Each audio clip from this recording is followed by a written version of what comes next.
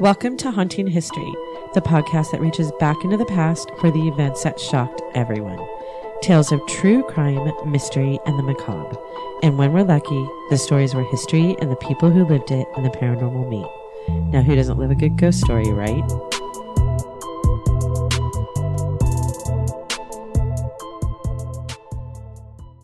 Welcome back to Haunting History Podcast. I'm your host, Kat, and joining me today again for part 2 of The Bell Witch is Haley. Hi. We are at season 2, episode 7. And like I said, the second part of The Bell Witch. Haley, you were not that impressed with the first part of The Bell Witch. No, it's too far-fetched for me. Which part is too far-fetched for you? The fact that she talks and floats and goes different places and physically manifestation, like does things to people? Yeah, and I guess because I'm picturing it in my head as her literally piping into conversations that they're having in the house, like it's someone standing next to you. Or during the Andrew Jackson, like a voice coming from the bushes. Yeah, like it's just, or the, hold on, Luce, I'll go check if your son is home. Like, what? No, if I wouldn't have said calling her Luce, would it have just thrown you as much as it did? Yeah, because it's still someone being like, let me just float over to your son's house and check, and then how he said his door opened, and then it's like those movies called The Scary Movie, where it's the parodies of scary movies. That's what in my head, that's how I'm picturing it, is like a parody of a scary movie. You're not the only person. There's Bell Witch theorists who don't believe that it happened at all. And then there's people who insist that it absolutely did happen. So the story goes that the Bell Witch left the Bell household in 1821, saying that she would return in 7 years' time. Supposedly, she made good on her promise and appeared, quote unquote, at the home of John Bell Jr., where it is said she left him with prophecies of future events, including the Civil War, the World Wars I and II. And the ghost said that she would reappear 107 years later in 1935, but if she did, no one came forward to say that they witnessed it. Some claim that the spirit still haunts the area on the property once owned by the Bells. There's a cave there, and has been now known as the Bell Witch Cave. And many locals claim to have seen strange apparitions at the cave and at other spots on the property. And one of the stories, I couldn't find a lot of first-hand accounts. One I read was, his name was, I believe, Rick White, writer and director of the movie The Bell Witch Haunting. He said, a few years ago, while conducting research for a script that would later become The Bell Witch Haunting, I was walking near the opening of the cave on the Bell property with a fellow writer. We were walking right beside each other with no one else around. Everything was quiet, when suddenly we heard a woman angrily whisper over our shoulders, right in our ears, "What are you doing here?" We both quickly turned and no one was there. So that was the most recent account, and one of the only written accounts I could find. Although the Bell Witch stopped haunting the Bell Farm, it's they said it's no means the last anyone's seen of her, aside from this Rick White guy. The legend continues from there. The most popular and spookiest story is that the witch did not ever really go away, but took up residence in a gloomy abandoned cave not far from the Red River, which lies on a Native American burial ground. And this is where I go back to. Every haunting, they always say it's on Native American burial grounds. They even say, our freeway right here, that there's always an accident. Like everyone jokes that there's always an accident, right? Well, I don't know whether they're joking, but it's a terrible thing to say. But if there's going to be a problem on our freeway, we live, if anybody's from California or if anybody isn't from California, you can look up our freeway. We live off of the 91 freeway, and it is supposedly one of the most congested and dangerous freeways in all of the nation. Isn't that what we just read that? In our stretch of where we live, yeah. And it's always it seems like it's right by our house that things happen. And so people always joke on the Facebook pages that it's been built on Native, and they're not joking, to be honest. People will say, well, I heard it was built on Native American burial grounds. I don't know why that's always the catch-all for everything, but it always is. I don't know if the Bell Witch Cave is on Native American burial ground. I've not spent that much time researching it, but supposedly it is, and it's apparently where the Bell Witch resides today. Among the many bizarre phenomena reported there are sounds of laughing, moaning, rasping, wheezing, and the voice of an old woman whispering or beckoning from the darkness. There's also sinister tales of being choked, pushed, slapped, or having your hair pulled in and around the cave. And then there are others that have told of being paralyzed in place, or of having the feeling of immense weight placed upon them, as if they were being embraced in a vice-like grip. Of course, other apparitions of an old woman are often seen prowling about, and animals still steer clear of the area. I'd be curious to hear from someone who's actually been there. We do have Justin, one of our, he comments on our face, he listens, and he comments on our Facebook page. He's been there, and he sent me some really cool pictures from there.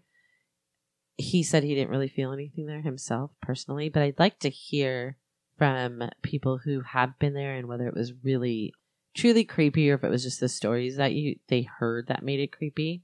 One of the legends is that if you take a small stone from the cave, it will bring hauntings, great misfortune, and even death.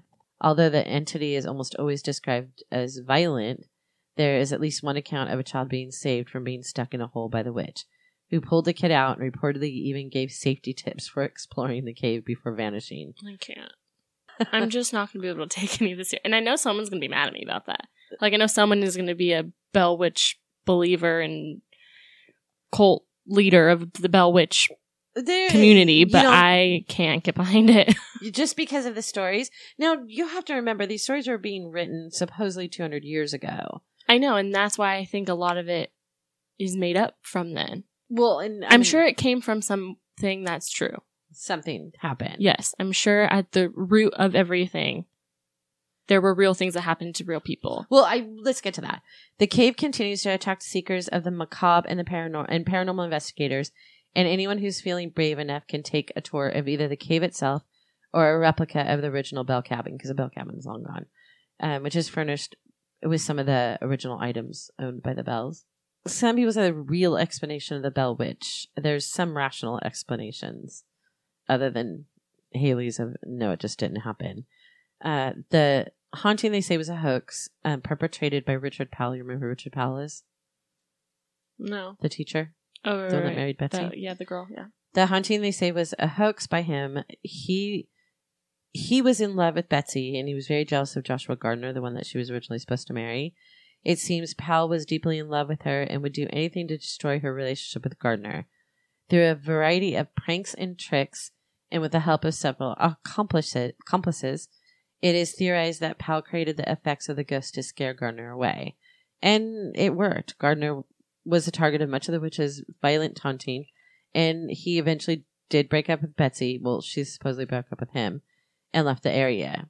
It's never been explained how Powell achieved all these remarkable effects, including paralyzing Andrew Jackson's wagon. But he did end up marrying. And all the effects to her dad. That's not a realistic explanation to me. But if all these things are happening, you think that you're crazy. I mean, that's like my hypochondriac. If I read everyone's going to think I'm crazy, but that's okay. I'm just going to put this out there. If I read the side effects of a medication, if I get prescribed a medication and I read the side effects, I immediately get those side effects. All right. So, yeah, but that's the thing. Like, if all these crazy things are happening to them, couldn't they have physical manifestations? Like, if he's making all these things happen and they believe them to be true, I mean, the reverends in the town. Why didn't that happen to the brothers or the mom? Maybe they were too young. Maybe the dad was just, and they said they think he had a stroke. Maybe he had strokes prior to the big stroke, and they're blaming it on the witch, but they weren't really. It was all made up by this guy. I don't know about that. Well, he ended up marrying Betsy Bell, so if he did do it, he won. And there's so many different books written about the Bell Witch or the Bell Ghost. All of them seem to use the same source. Now, this is where this is where the theorists come in.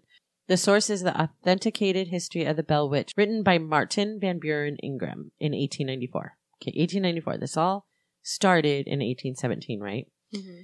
Attention all insurance agents with a current life or medical insurance license. SelectQuote has immediate openings for licensed insurance agents looking to build a rewarding career. And you can even work from the comfort of your home. Our average employee makes $75,000 and our top performers make well over $150,000 per year. Yes, I said $150,000. Insurance professionals, are you sick of looking and paying for leads? Would you like to have more than one product or carrier solution to offer? Do you wish that your entrepreneurial spirit and hard work was rewarded? If you answered yes and you feel you have what it takes, SelectQuote is looking for you. With a fun and fast work environment, multiple products, pre-qualified leads, and great training, this is an opportunity you do not want to miss. Apply online at selectquote.com/careers or call 800-896-9009 to learn more. SelectQuote is hiring right now. Don't miss out. Call 800-896-9009 or visit selectquote.com/careers. Call 800-896-9009. 800-896-9009. His book is based entirely on the handwritten diary of Richard Bell. Richard Bell was one of John Bell's sons. He was born in 1811. All this stuff started to happen in 1817. He was only 6 years old when it happened. The thing is he didn't write this diary until well into his 30s. So he's a 30-year-old writing events that happened when he was 6. Mm-hmm. Think about all things that happened when you were 6 years old. What do you remember them. That's what I'm saying. So if all the books are based on the fact that Richard wrote a diary 30 years after it happened, and he's writing about things that happened when he was 6. It was his imagination. I mean, things could have been happening. For sure, things could have been happening. I mean, there was even things I didn't even include in the first episode. At one point, one of the reverends claims to have picked up the witch and threw her in a fire. Oh my. But couldn't see her, but physically picked. How did he physically pick her up and throw her in the fire? No idea. And then this is where it gets a little hokey too. Richard gave the diary that he wrote, again, 30 years later, of his memories of as a 6-year-old. He gave it to his son, Alan Bell, who, for some reason, didn't keep it in his family. He gave it to the author of the book, this Martin Ingram. Because he wanted to make money off of it. No. He made him keep it private until after the deaths of all of the family. So, by the time his book comes out, every first-hand person and second-hand person is dead. Yeah. There's no one to refute the craziness. And where did this diary go? There's no record of this diary existing. Yeah. So, if you were writing a book based on a diary and it's something as controversial as what happened in the story, wouldn't you be like, see, it's written right here. He wrote it. Richard Bell wrote it. He was there. Yeah, probably. He didn't do that. And why did he give a family heirloom? I mean, there's still descendants of the Bells. I've seen them right on Facebook. Because he wanted to make money off of it. Why else give it to an dead. author? He made him wait another 30 years. Okay, He's already gone. I don't know. So, I mean, Ingram, you're saying Ingram wanted to make money, the author of the book? Not the Bell family. The Bell family didn't make any money. They were all dead. Even the son that gave it to him? The son, Richard Bell, is gone. He said that he gave it to his son and said, you can't give it to anyone until the immediate family's dead. So that means his dad was already dead. His mom, his sister Betsy, his brother-in-law, his brothers are all gone. Mm-hmm.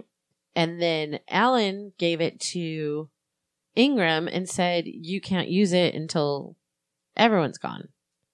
Was Alan alive when the book went? I don't know. I didn't look it up. That's really crazy, but I didn't look it up. But I don't think that he was.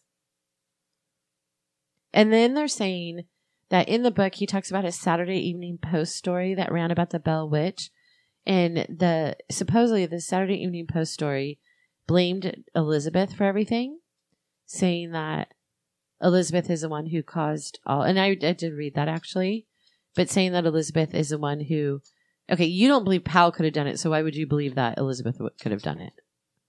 I don't believe that Elizabeth could have done it. So, you don't believe that Powell or Elizabeth did it.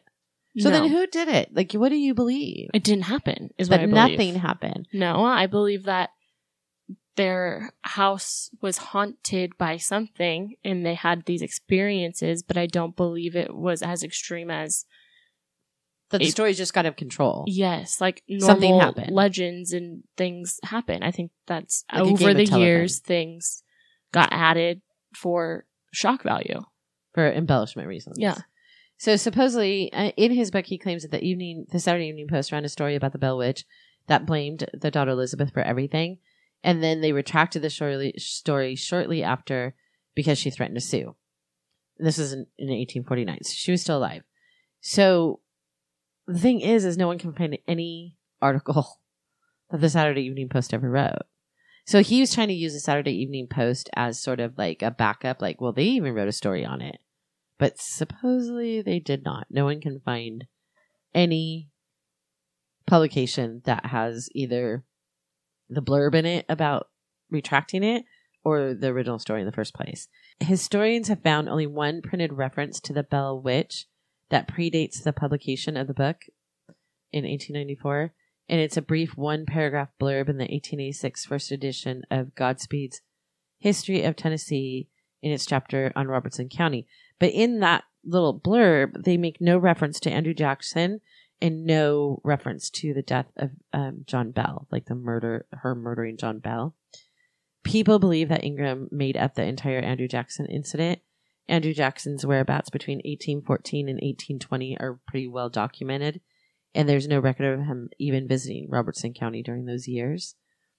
In all of his writings and in all of his many biographies, there's not a single mention of the alleged Bell Witch adventure. I mean, I see why there almost wouldn't be, though. He's running for president. To be the president. Right. Maybe he doesn't want all this craziness associated with him. Right. But they say that the 1824 presidential election was notoriously malicious.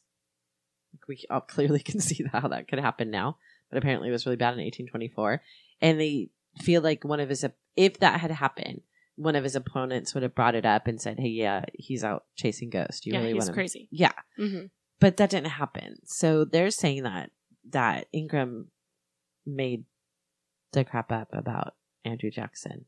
And they say that all the significant facts were falsified.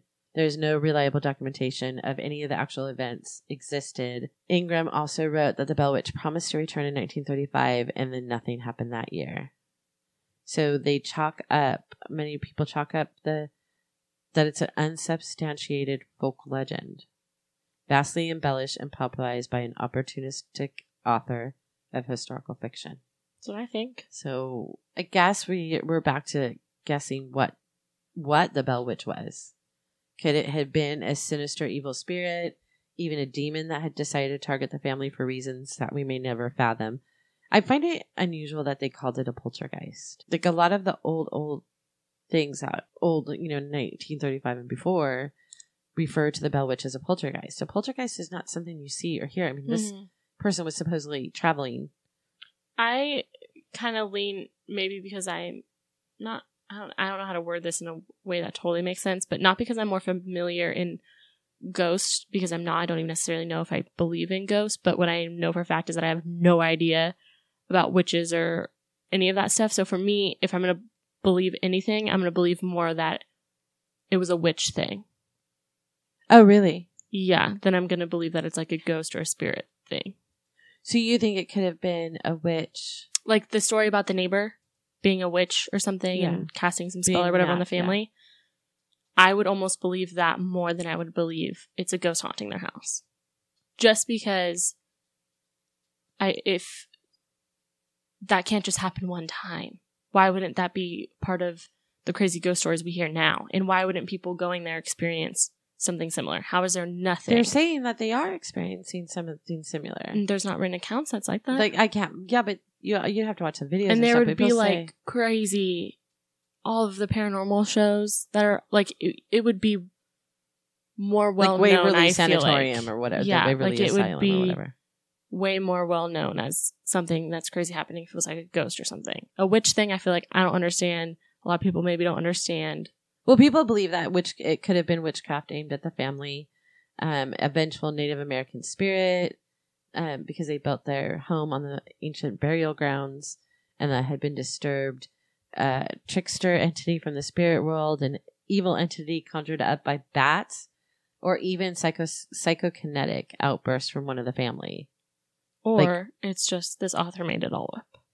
Well, I don't know that I believe that I'm more in agreement with you that not all of it, that they had things happen, whether it was witchcraft or whether it was spirit activity. I think they had things happen. Mm-hmm. But I think that the memories of a 6-year-old written 30 years later, they weren't what actually happened. Like maybe candles got knocked over or something, and maybe the dad was really having strokes that whole time.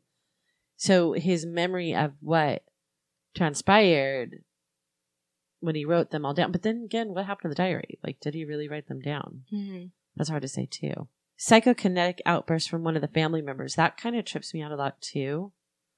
It would fit into the modern theories on the poltergeist phenomena originating from living people rather than the dead.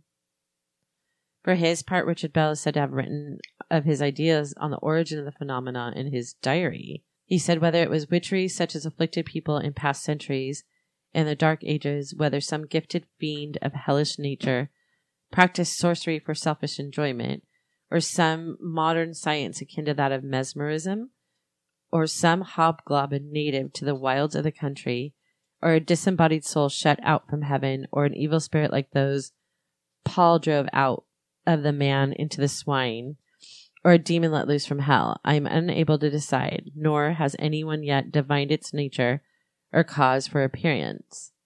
I trust this description of the monster in all forms and shapes, and of many tongues, and will lead experts who may come with a wiser generation to a correct conclusion and satisfactory explanation.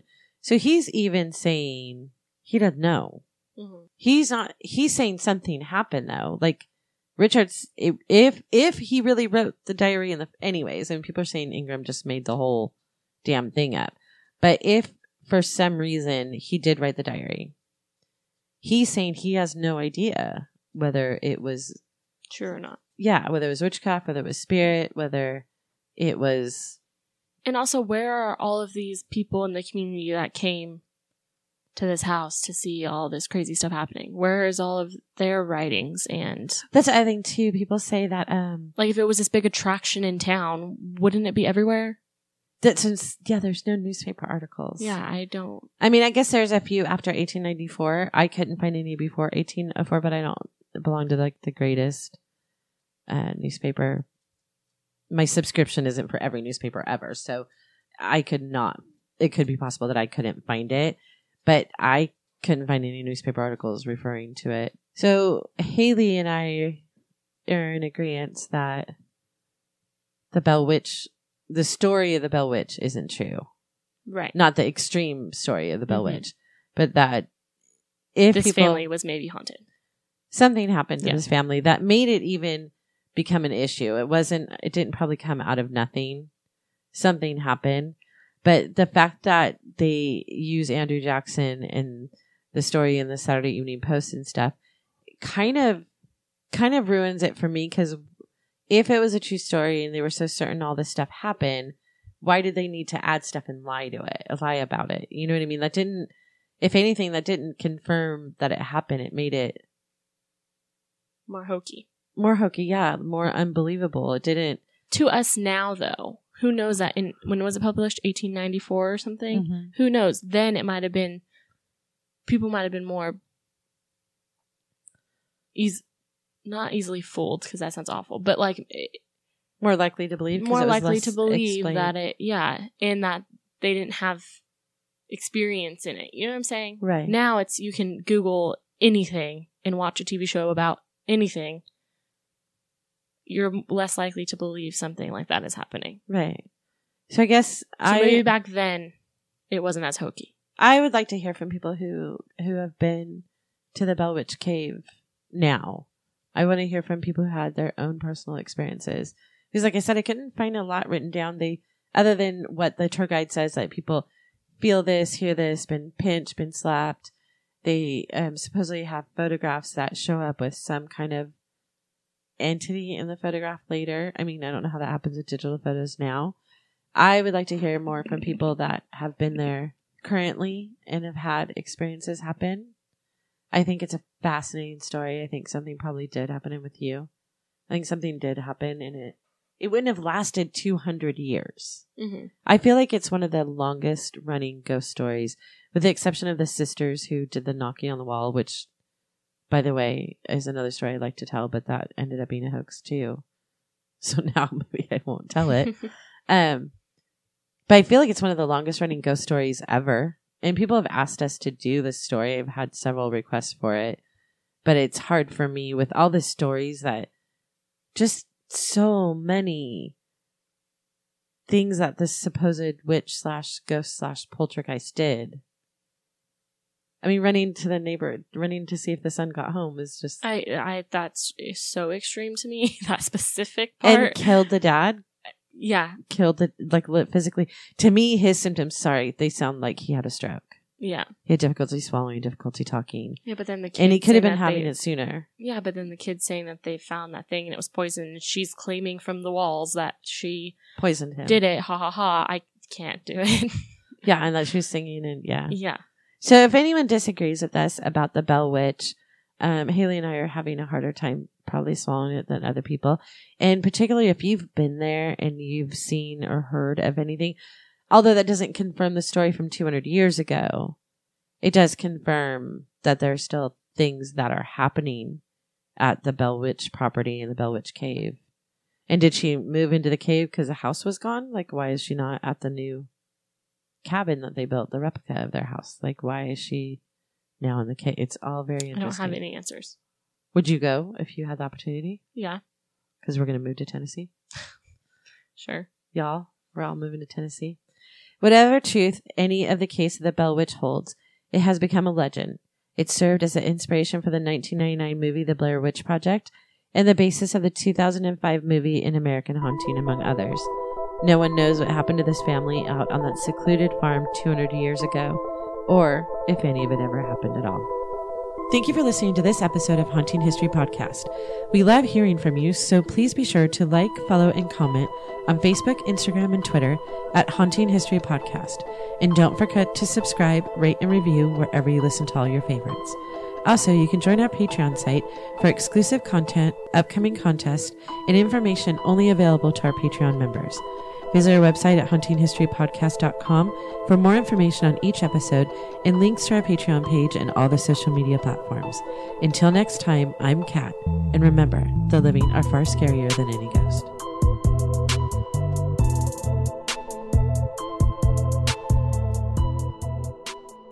At Encova Insurance, we're committed to leaving a lasting impression in all communities we serve. We support local causes that mirror the values and interests of our associates, agents, and policyholders. We partner with organizations that are dedicated to improving lives. We are committed to building something greater than ourselves, encircling our communities with strength and support. We are Encova Insurance. Learn more at Encova.com.